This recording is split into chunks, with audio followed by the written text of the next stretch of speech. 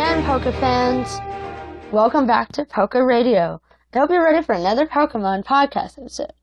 This is a special episode because it's a Poke Theory episode, and yes, I will be splicing Poke with as much words as possible because it's just funny sounding. And it's awesome. It's badass if you ask me. Okay, so, I won't be commonly talking about theories because, honestly, I don't think you or I want to hear talk about too many Pokemon theories. Honestly, theories can get boring and too extreme after a while. And they also get repetitive.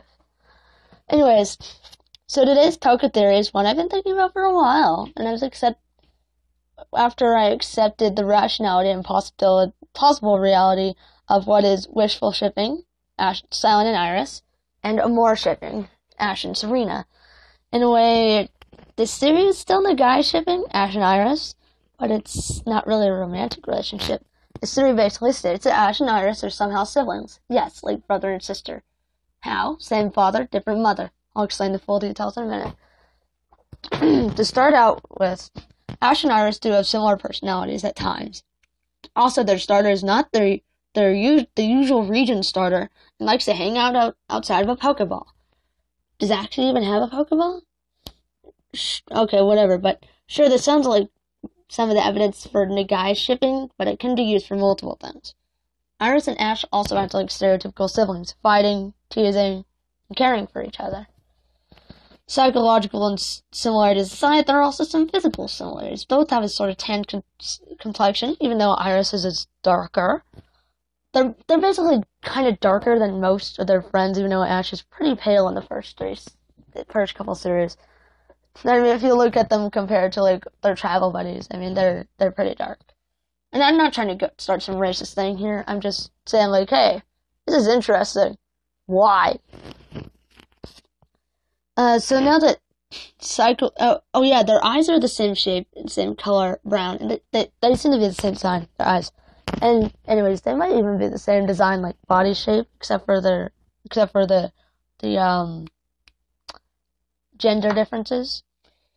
And also, despite having different colored hair, Ash having red and black, and Iris having dark purple, Ash and Iris both have sort of thick, kind of shaggy hair. I don't know how to explain that very well. Okay, so now that the psychological and physical evidence has been presented, there's other things to discuss about Ash and Iris being brother and sister, especially their origin stories. For consistency's sake, let's say that by the beginning of Black and White, Ash is 16 and Iris is 12 or 13. That may seem a stretch that some girls are already 5'3" or 5'4" by that age. Also with Ash, I can explain that too. So I'm currently 17 and I'm only 5'3", 115 pounds, and about the same size that Ash seems to be in the anime. So yeah, not all teenage boys are gigantic.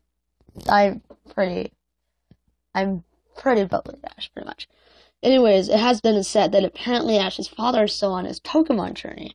Not sure when he left to continue his journey, but it was definitely at some time before Ash's first journey, because we don't see him in the first episode. We have never seen him at all. They said they were going to show him, but maybe they'll show him at some point. Anyways, it's possible that Ash's father stayed in Unova for a couple years. Okay, oh, wait. Go forward. Actually, back. For Ash and Iris to have the same dad, he would have had to leave Pallet Town at least a year or two after Ash's birth and end up in Unova at some point around Ash's second or third birthday.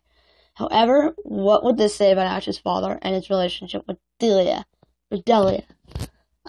Anyways, it's possible that Ash's father stayed in Unova for a couple years to help Iris' mother raise their daughter for a little while. I mean, then continued on his journey.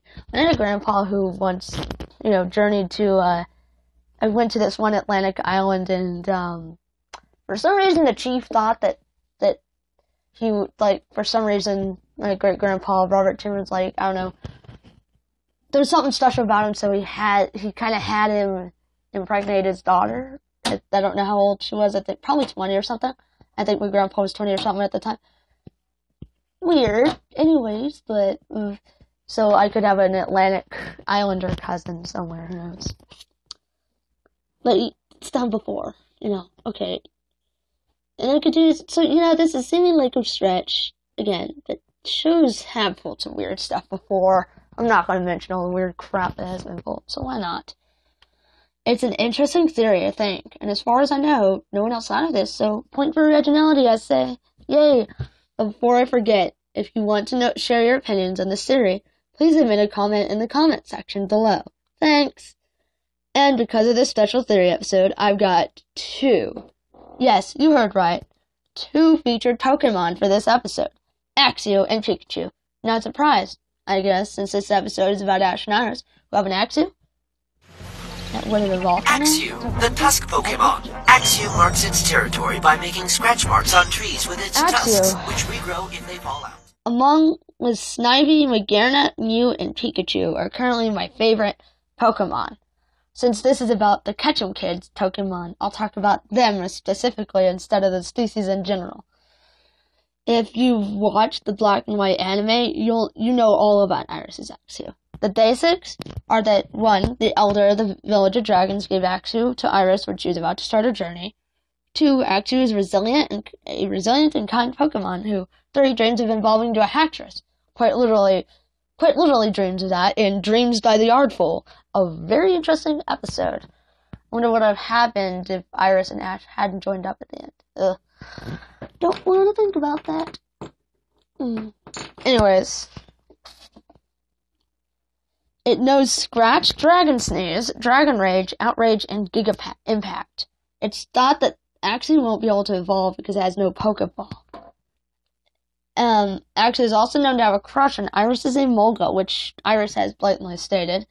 And finally, even though Axew is the first of Iris's Pokemon to be seen, Excadrill is thought to be Iris's starter Pokemon as a Drillbur. I'm not really sure how that makes sense, though. Anyways, moving on. Pikachu, the mouse Pokémon, and the evolved form of Pichu. Pikachu's tail is sometimes struck by lightning as it raises it to check its surroundings. Well, you all know Pikachu. It has become the face of Pokemon, especially through the anime series. Pikachu loves Ketchum, hates being in a Pokeball, and has many other unique qualities. Pikachu's signature moves are Thunderbolt and Iron Tail. Pikachu has a bunch of other moves as well. It knows Thunderbolt, or Thundershock, Agility, Quick Attack, Thunder, and Double Edge, Tackle, Leer, Volt Tackle, and Electro Ball. Despite how strong Pikachu gets, it never wants to, and probably never will evolve.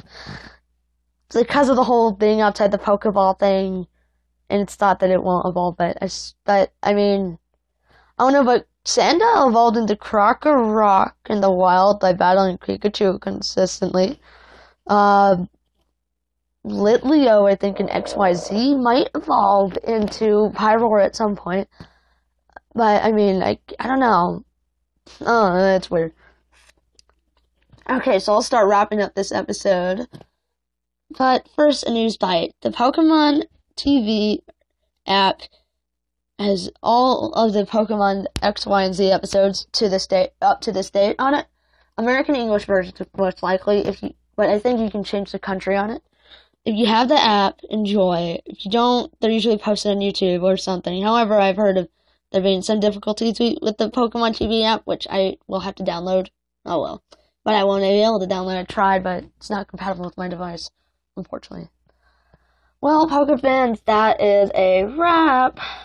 This has been one of the slightly shorter episodes of the podcast, I think. So I hope you've enjoyed this episode of Poke Radio. Until next time, Auf Wiedersehen and best wishes until